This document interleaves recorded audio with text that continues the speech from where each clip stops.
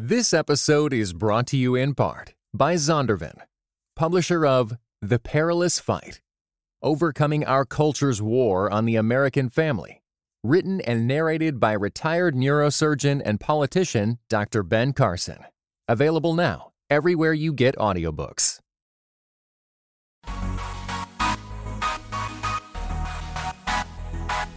Dynamic voices for a diverse church. This is Pass the Mic. What's up, everybody? This is Tyler Burns, host of Pass the Mic. You have joined us for another great episode where we have a special treat for you here at our podcast where we have dynamic voices for a diverse church. It's brought to you by the Reformed African American Network. As per usual, we're so excited to be joined not just by our co-host Jamar, which is always a pleasure, but to also be joined by two brothers who are excellent in their craft, excellent in pushing forward the conversation towards what they have coined progressive evangelicalism. And those brothers are Adam Thomason and BJ Thompson. So we want you guys to tune in. Now, we must say beforehand, this was a phenomenal conversation. It was funny. It was exciting. But we were Google Hangouting, as that's even a word. I just coined a term here. We were Google Hangouting from 4 different locations. So the audio quality might be a little sketchy, might break up just a little bit, but we still thought that this would be just a great conversation to share with you guys because these guys have some nuggets, and they also talk about some things that they're doing in the future to ensure that progressive evangelicalism gets in more ears, gets seen before more eyes, and people are able to have more conversations about it. So we want you to sit back, listen, and enjoy this conversation with Adam Thomason and BJ Thompson, along with Jamar Tisby and myself, about progressive evangelicalism. Check it out. All right, well, greetings and God bless. Welcome to another episode of Pass the Mic, Dynamic Voices for a Diverse Church, powered by the Reformed African American Network. I'm your host, as always, Tyler Burns, and my co-host, who is also the president of the Reformed African American Network, who is also a big deal in the evangelical world, as we have already established. Jamar Tisby, what's going on? What's good, man? I'm excited about today. Yes, we have a special treat for you guys. Also, we want to remind you to subscribe to us, rate and review us on iTunes, also on the Satchel app as well, if Android is your weapon of choice. And we have, as Jamar was saying, a special treat for you guys today. We have an interview with 2 gentlemen who are smarter than us, who have been better floating around some ideas that we wanted to share with the people, the Pass the Mic people we thought you would find very interesting. And that is BJ Thompson and Adam Thomason. How you guys doing? Doing good. How you doing? Let's start with BJ. Both of you guys have actually been on the podcast, but just for people who do not know you and need a brief introduction, BJ, why don't you go ahead and tell them who you are, some background on you, and then Adam, you can follow suit. Well, my name is BJ Thompson. I serve as the director of Build a Better Us. We serve couples and families. I'm also a speaker, and I'm a disciple maker. Thankful for my wife, Vanja. Been married for 14 years this year, and we have 3 children. And I'm just honored to be here with you guys on Pass the Mic and the Reform Network. So awesome. Yeah, so my name is Adam Thomason. Currently, help out running Collision Records, which is an indie hip hop label that puts out what I would say a crystal centric worldview in the general market. And I'm an itinerant speaker on what we're about to talk about today and other things. And I'm finishing up my doctorate in education with a focus on slave trade, evangelicalism, and solidarity. That's the best part. Awesome. Well, you guys have been starting kind of these webisodes and talking on YouTube over the past few weeks, and I've been peeping all of them and been really encouraged and blessed by them. And it's on this topic that you guys have coined, this concept of progressed evangelicalism. And from how you guys are explaining it and what you guys are saying, it seems like something that should kind of be pushed and proliferated to the broader evangelical world. But for those who may not understand, can you do 2 things? First of all, define what progressive evangelicalism is, and contrast it with what people may think from the outset, which would be progressive evangelicalism. So can you draw the definition, but then also the contrast? Yeah, I'll delineate real quick between the 2 of progressive, and it's good to call that progressive evangelicalism and progress. The reason why we didn't use the term progress progressive is because when you look at that term, it really stands for more liberalism and breaking away from orthodoxy. That's certainly what we're not trying to do. So we wanted a term that showed moving forward, but still attaching itself to the tenets of evangelicalism. So that's why we use progress. My man Tyler, he is a student, so he caught that, right? We can throw that out there. I think that's absolutely accurate. I think, one of the things C.S. Lewis talks about is the definition of terms and the use of terms and the distortion of the time. And so I think that even as we talk about the word progressive, a lot of times we attach a sense of distortion of morality.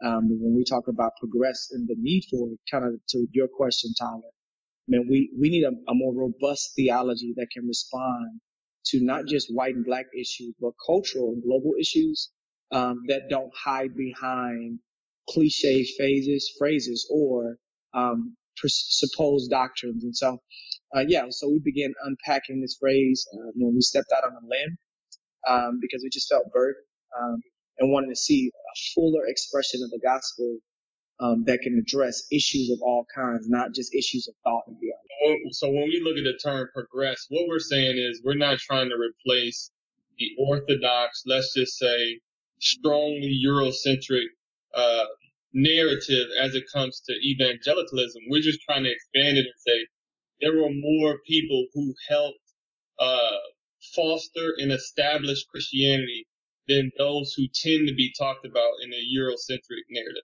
right? If that makes sense. Yeah, I'm glad because that was actually my next question. So when you say progress evangelicalism, naturally that would assume that maybe there's a deficiency within evangelicalism as we know it. But what you're saying is that it's not necessarily well, tell me, is there a deficiency at the core of evangelicalism? Because you guys were kind of talking about that on the last one, right? We were talking about that on the last broadcast, where the father of evangelicalism as we know it within America said some things and did some things that we would say would be outside the pale for those of us who cling to the gospel, holistic gospel formation. So is there a problem at the core of evangelicalism, or does it just need to be expanded? Yeah, so I would say I'm gonna be I'm gonna be the good cop. You know what I'm saying? Come on, go ahead. I'll be the bad cop. Go ahead. I'm gonna say that I think you use the term deficiency in a good way, in the sense of it doesn't give the breadth and full understanding. So, say for instance, in thinking about me and BJ's talk yesterday, I felt like the Lord gave me a clear illustration. When Israel came out of Egypt, He didn't just want them to be free from Egypt. He needed them to be established in a framework, understanding, socially, laws, things of that nature. So that's why we had the Ten Commandments. That's why we had Leviticus.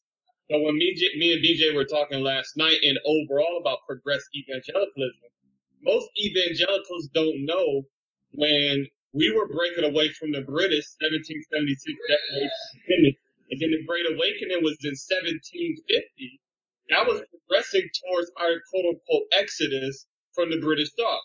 So we got to ask the question, okay, if that's true, then what was being established as our evangelical Ten Commandments? Peter Whitfield, and he says, you know what, when it comes to slavery, they'll be equal in heaven socially, but we're called to do what? Proclaim the gospel. That was our Ten Commandments.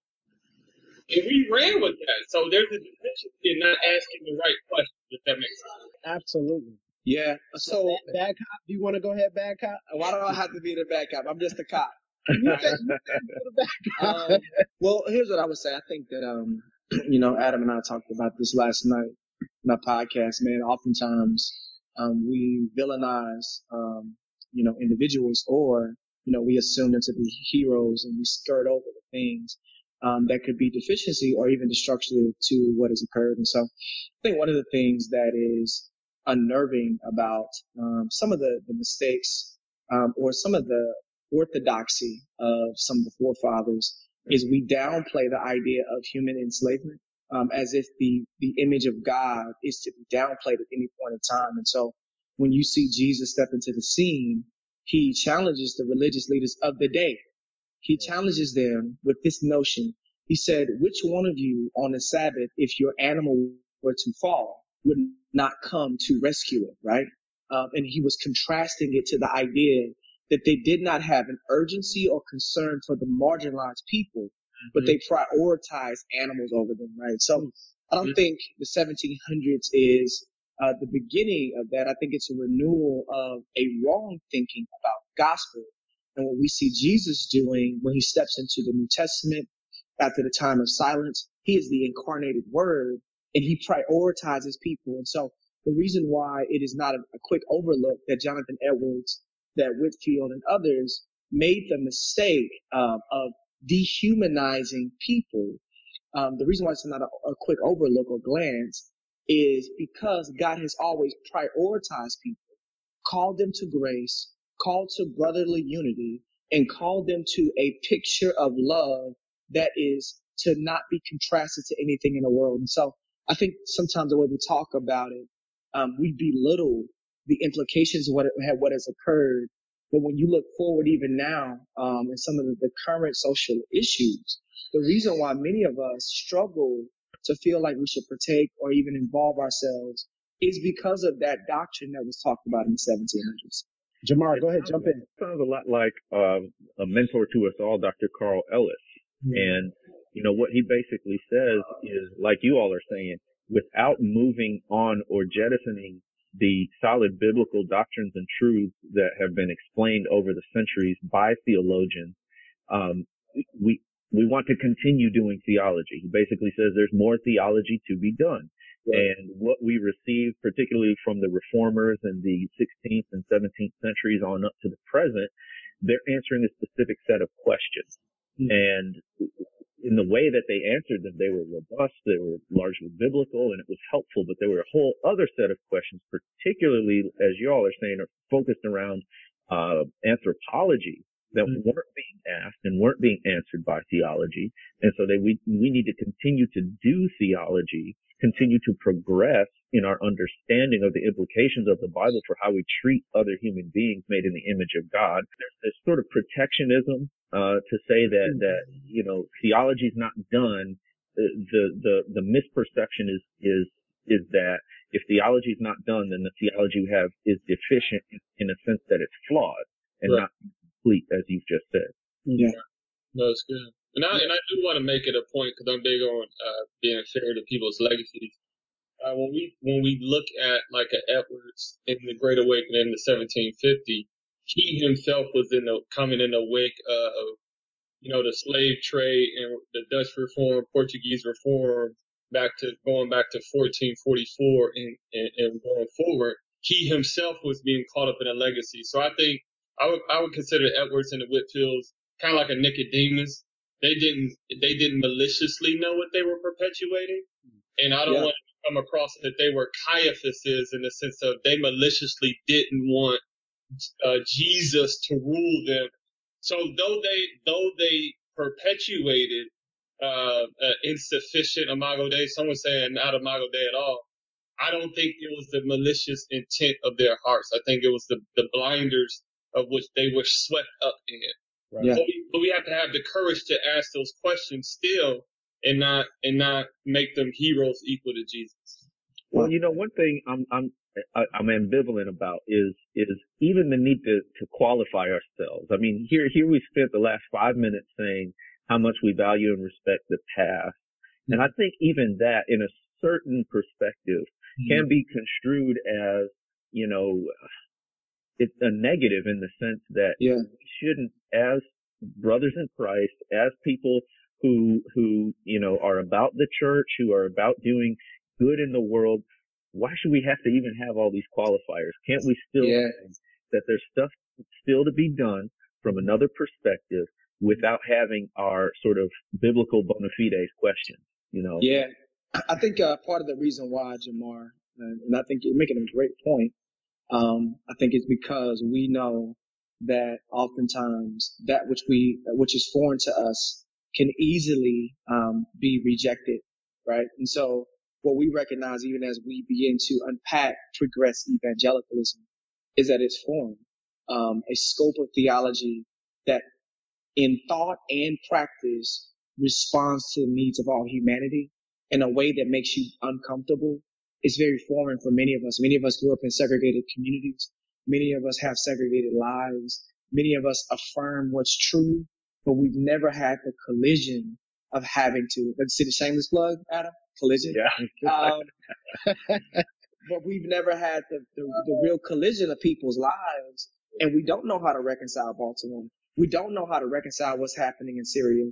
We don't know how to reconcile what happened in Ferguson. And so I think part of the reason why we want to walk gently is because of that. It's so foreign. But I'm kind of on your side in this regard. I think that God is always trying to create discomfort among us, and he's trying to reform us and conform us to the image of Jesus and not American patriotism, nor is he trying to conform us to, the first century church. And so I know he takes those things. And so we just want to give disclaimers as to what do we legitimately mean to make sure that we are above reproach to the best of our ability. So it seems like it's two good cops and two bad cops. Hold on. Who's the bad cop? Me and Tyler. I'm undecided. I'm just going to tell you, I'm undecided right now. I'm going to admit. Me and Tyler, y'all like, I don't see why we got to qualify because balance suppressed us. I'm an angry black man, apparently. That's my role. But that's my point, right? Like, so you got to think about the medium and the messenger. So that if certain people were to say, hey, we need to have progressive evangelicalism, blase, go on with it, their credibility wouldn't necessarily be challenged. But when you have, 4 black men about it, then, it's a good word. Suspicions of a different or strange fire, kind of come out. And I just think that's something to point out. That's not what we got to, spend all our time talking about. But the fact that, every presentation I do, every blog post I write, when I know that I'm going to have, a decent sized audience that's from the mainstream, from the white majority, I feel like I got to say, okay. I'm saying all this stuff, but I'm still, faithful to absolutely all Absolutely. That. So it's just something to think about. No, it's good. It's a great word. Okay, so let me ask you guys this. So in the webisodes, you talked about solidarity. You talked about what true justice means. You talked about gospel fluidity, and it seems like you're slowly building this lexicon of tools. So if progressive evangelicalism is a tool belt, what are the tools? Like, what are some of the tools that people need to have and think through to accomplish what you guys are talking about? Yeah. Adam, you want to go? Or you want me to go? Yeah, I'll go, and then you talk. So I think the first thing that you're going to hear from me is a full historical narrative when it comes to our present. I think we take face value what's been told to us when it comes to church history. Yesterday we talked about the need for adding guys like Frederick Douglass to the conversation.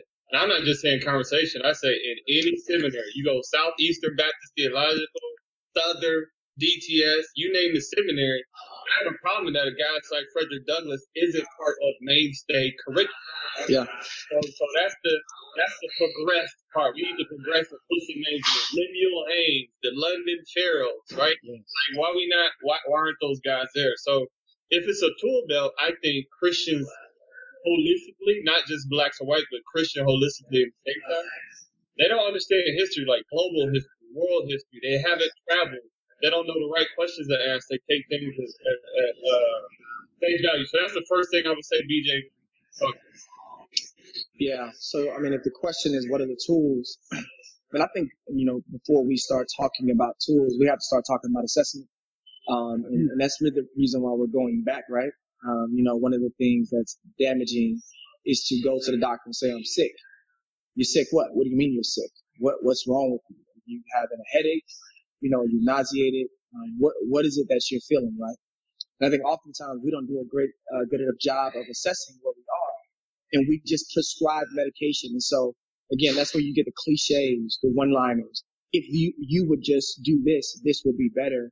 And what we recognize with Jesus and even with the gospel, in order to apply it in the appropriate, mature way, we have to do an exegesis of culture. We have to do an exegesis of history. And then we have to look at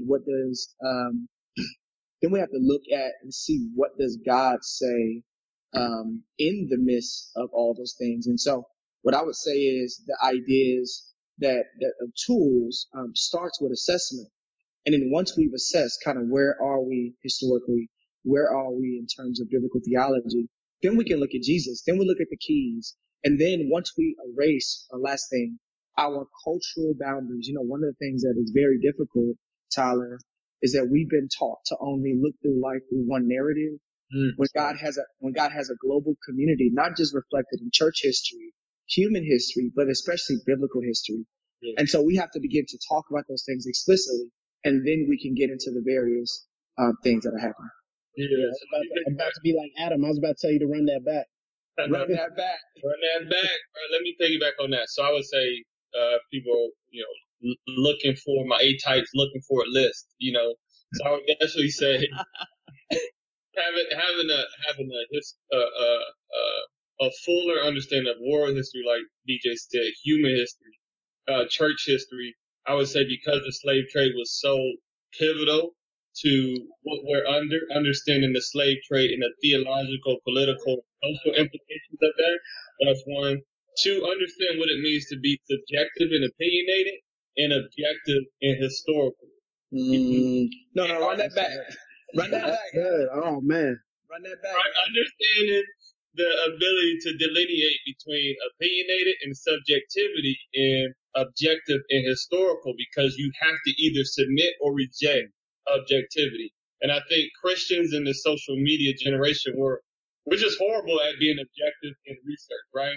So that's why I'm finishing up this doctorate to say, look, like these are our objective things. These are quoted, respectable sources that we're looking at, right? So then that leads to justice. I think justice, when we look at justice in a democracy standpoint, a lot of us see justice from, hey, who do I call to get it done versus a biblical understanding of it was upon me to make it right if man missed it. Yes. That's a huge tool. And now if we go back to Whitefield, that's why you have guys like Whitefield who came in the framework of these other Puritans before him who could easily say, oh, gotta make them socially equal in heaven. That's not our job. Our job is just preaching the gospel, because they didn't see justice as their responsibility. Yeah. Right. So those are some things I would say as far as like tools. Let me get one other tool. Can I get one last tool? Yeah. Run that back. So the one of the tools that I know is very difficult to identify is the difference between personal attitudes and systemic change, right? I think even as we talk about these things, one of the things that Jesus is challenging us on, he wasn't challenging the people of his day to change their personal attitude towards the poor. He was challenging them in the system that they had created that marginalized the poor, right? I think one of the issues that we see in our day and time is that even as I hear people speak and talk and give sermons and even write books about this, they always reference the personal attitude of the individual, with never assessing the system or challenging in those things, right? And so when Jesus looks at Matthew 9, he says he saw a people who were oppressed and they were like sheep without a shepherd and they were being harassed. He wasn't just talking about his personal attitude. He was talking about a system of caring for people that didn't care for people, right? And so I think one of the tools that we can begin to utilize in progressive evangelicalism is that you have the responsibility not to just have a changed heart, but you have a responsibility to begin to examine the system that creates the oppression in the lives of other individuals. Again, hence the world system. Hence, we don't wrestle against flesh and blood, but principalities. Why? Because it's a system that you're fighting. It's not just your individual perspective. That's great. Yeah. And I think what really resonates about what you guys are saying is, in recent times, especially with events like the killing of Trayvon Martin, Mike Brown, and the plethora of similar events, what a lot of people in general and Christians in particular are looking for is a theology and a faith robust enough to not only speak to issues of personal salvation or personal morality, but to speak to issues of systemic injustice, whether that be issues with law enforcement, mass incarceration, poverty, water, you name it. And so I think what resonates with people is is the fact that you guys are going back to the Bible and you're saying, look, the Bible does speak to this. We may not have been asking these same questions all along, but it doesn't mean that the Bible is silent about it. I think one other aspect that's important to remember is that, white evangelicals have been in certain ways concerned about systemic injustice. It's just which injustices they've been concerned about. Oh, don't do it. I saw it coming. I'm just the messenger. Adam, you was right. Adam, you was right. The bad cop. You need to run that back. Hey, man. So one of my professors, Sean Lucas, a white Presbyterian pastor in Mississippi, is very progressed in his own way. He presented the personal resolution on civil rights remembrance at the PCA General Assembly, has done lots of great things in his church history classes. He presented a paper at the LDR weekend, which is a conference happening in St. Louis over Labor Day weekend. Happened last year is where he gave this paper, and he talked about the idea of the spirituality of the church. Which was a theology that always has prevalence whenever you're talking about issues of racial justice. And then what spirituality of the church says is the church's mission to preach the gospel and to evangelize and to have all these spiritual things and not to be involved in these social issues. Well, his angle in the paper is to say that, well, that wasn't always true if you look at issues like prohibition or teaching evolution in schools or prayer in schools. The way that evangelicals approached those issues was through systemic means. They were trying to change the laws and the policies in the system. Where they didn't practice that, however, consistently been in regards to issues concerning race. Right. And so it's important that Christians and white evangelicals have always talked about systemic justice, but it hasn't always been the issues that pertain to minorities. Yeah. That's good. Come on, Tyler, be the bad cop. Now, let me ask you this question. So, as we talk about something like a Black History Month and something like, ethnic specific embracing, and how do we properly embrace and interpret our own culture? So, like you guys were talking about was this narrative and this concept that, we've only been exposed to one narrative. And you guys have even said in certain, avenues, and I've heard other people say it, that the constant reinforcing of maybe a deficiency in the African American narrative or in the narrative of peoples of color, even within the church, to say that most of these people weren't solid, most of these people weren't worthy of celebrating, most of it was emotionalism. So how do we appreciate our own culture and our own heritage, especially in light of some of these public celebrations like a Black History Month? Yeah. So let me hop on this because I want to interject a person that is getting a lot of heat, and rightfully so. Stacey Dash, right? So, my goodness. Hey, Stacey was going to be joining us today. I thought you were a good cop. So, so here's the thing where I go, Stacey, you missed it, sister. When you're talking about getting rid of Black History Month, right? Even if someone threw you a bone, your understanding needs to expand and say, no, the Black history is American history. And the problem is that we have separated from the historical global narrative. And that's why it is in the month. So I'll be part of the people that's saying that, you know what? We built this country. Yes. Right? We built this country. And if you think of American history right now, you would come out Thomas Jefferson, George Washington, right?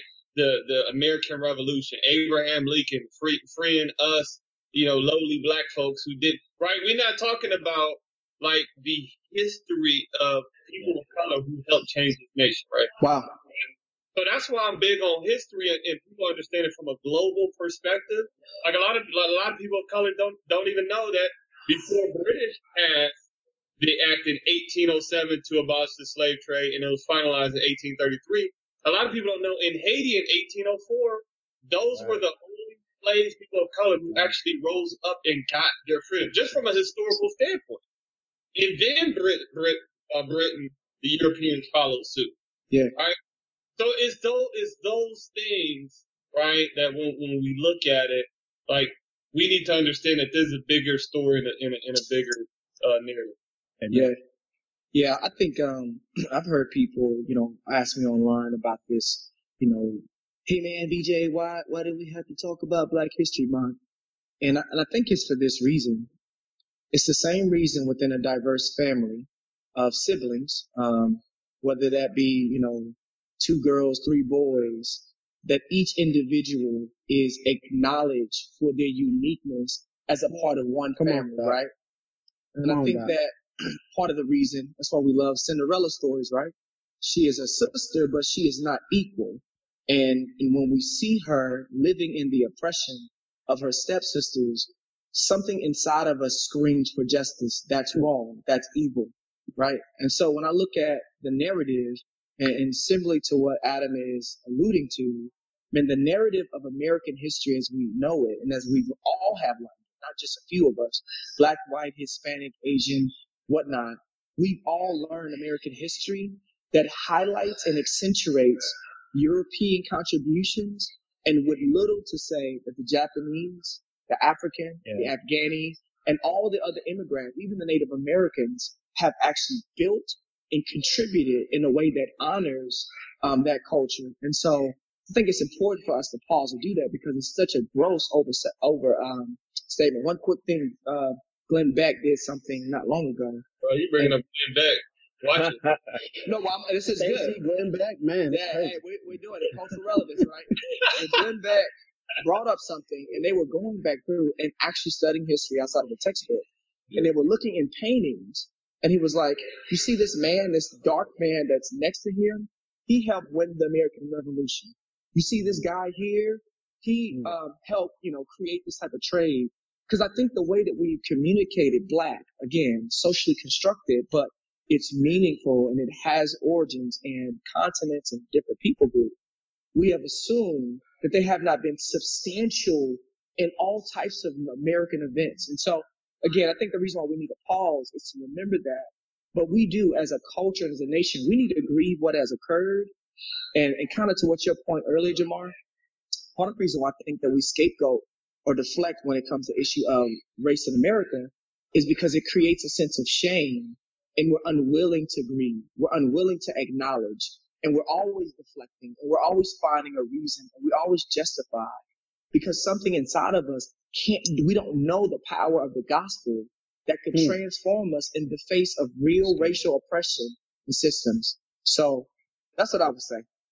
So, everybody gets to, close to the end and they want to know, okay, great.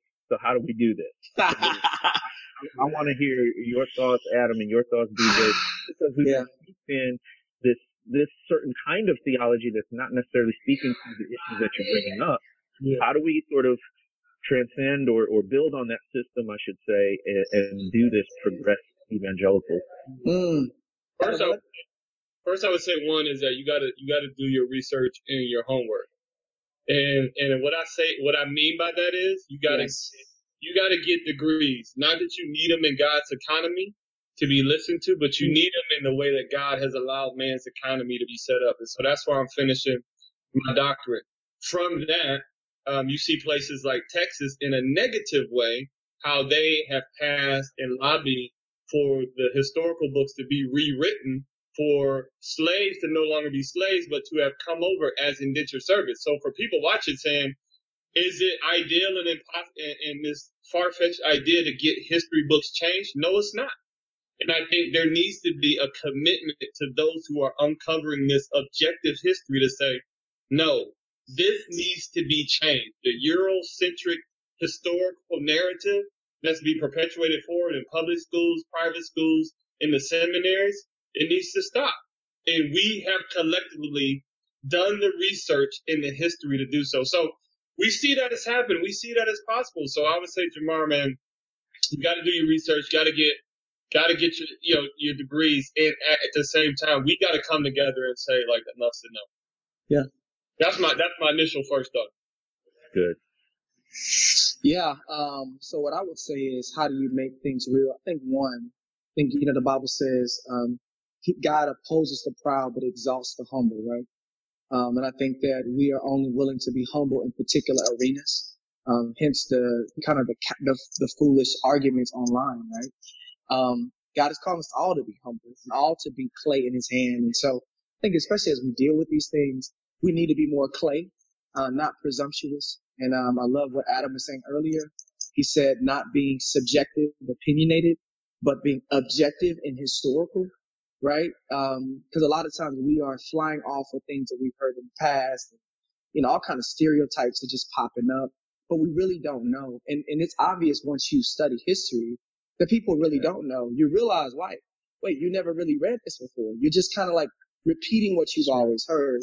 Second thing I think to recognize, God is trying to create a global community of equals and brothers and sisters. He's not trying to create the best of the brightest of this particular race. And I think because of that, especially my Caucasian brothers and sisters, they don't see themselves as a part of a larger group.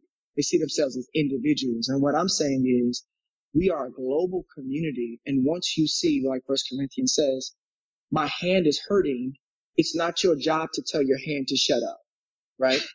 It said the eye can't say to the hand, I don't need you.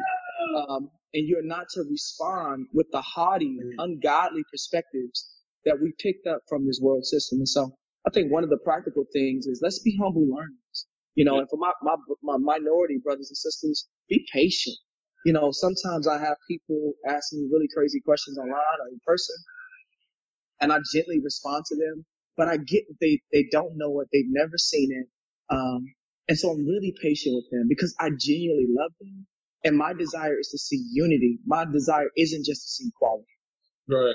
That's good. And on that point, just piggybacking on that, that's where we come up with the term solidarity. And I knew the good cop was going to return and you come on, bring him back. He's coming back. Hey, because when you talk about solidarity, it's that John 17:1, right? And I think the problem, let's just take modern day. When we see the Mike Gardners and the Tamir Rices and the Mike Brown, solidarity simply means not giving a theological and social conclusion, just saying, hey, simply, you lost your son. This has been a historic problem for people of color. I stand with you in saying, I hurt. That's hurtful. And that's what I feel like the evangelicals have missed. They don't simply know how to stand in solidarity and just say, you know what, I'm sorry, and here are my tears. Here is my presence in public. Yeah. Public. Wow. You're absolutely right. Tyler, I think it's safe to say this is the start of a conversation. So that's what I was going to ask is, okay, so we know where we're going as we close. Where are y'all going? When's the book coming out? When's the podcast? When's the video series? Come on, Adam. Yes, exactly. Hey, well, yeah. Hey, let's do it. I'm going out there. So me and BJ actually are working on what we would call a spoken word preaching musical project that's talking about like this progressive evangelicalism, Jesus, all these narratives. And our hope is to release that this year. So it's going to be a musical project, first of its kind, coming up this year. We're going to do promos. We're trying to marry if the music industry and promotion came together with the robust teachings that you hear from the pulpit and seminaries, then it'd be this project. So we're working on that right as we speak. So now it's out there. I'm so glad y'all have decided to partner with the Reformed African American Network. We are just humbled to be on board with what y'all are doing. Hey, me and BJ call ourselves the spiritual evangelical outcast. You know what I'm saying? Like, hey, we got room for you under this tent, baby. Come on. There it is. Yeah, there it is. Yeah, man, thank you guys so much for joining us. This progressive evangelicalism concept has encouraged me, and I know it's encouraging a lot of young evangelicals, of all ethnicities, to think thoroughly and holistically about the gospel and what it means. And so we thank you guys so much for joining us. Where can they follow you on Twitter? And where do you want them to follow you online as you guys continue this conversation? Yeah, they can hit me up at BJ116 on Twitter. And you can just search BJ Thompson and check me out this year. Yeah, so at Red Rev, REDREV, and their website is IamRedRev.com. And then we got to come up with a name for BJ and myself when we release our music, right? Partnership with Rand hashtag together, you know what I'm saying? That's right. Yes, sir. Leave it to y'all creatives. Awesome. Thank you guys so much. Right. You can also follow us on Twitter as well, at Jamar Tisby and at Burns23. And follow the podcast, Pass the Mic, at _Pass the Mic on Twitter as well. Thank you guys so much for joining us. No, thanks for having us. We look forward to seeing you again on the next Pass the Mic. Pass the mic. All right.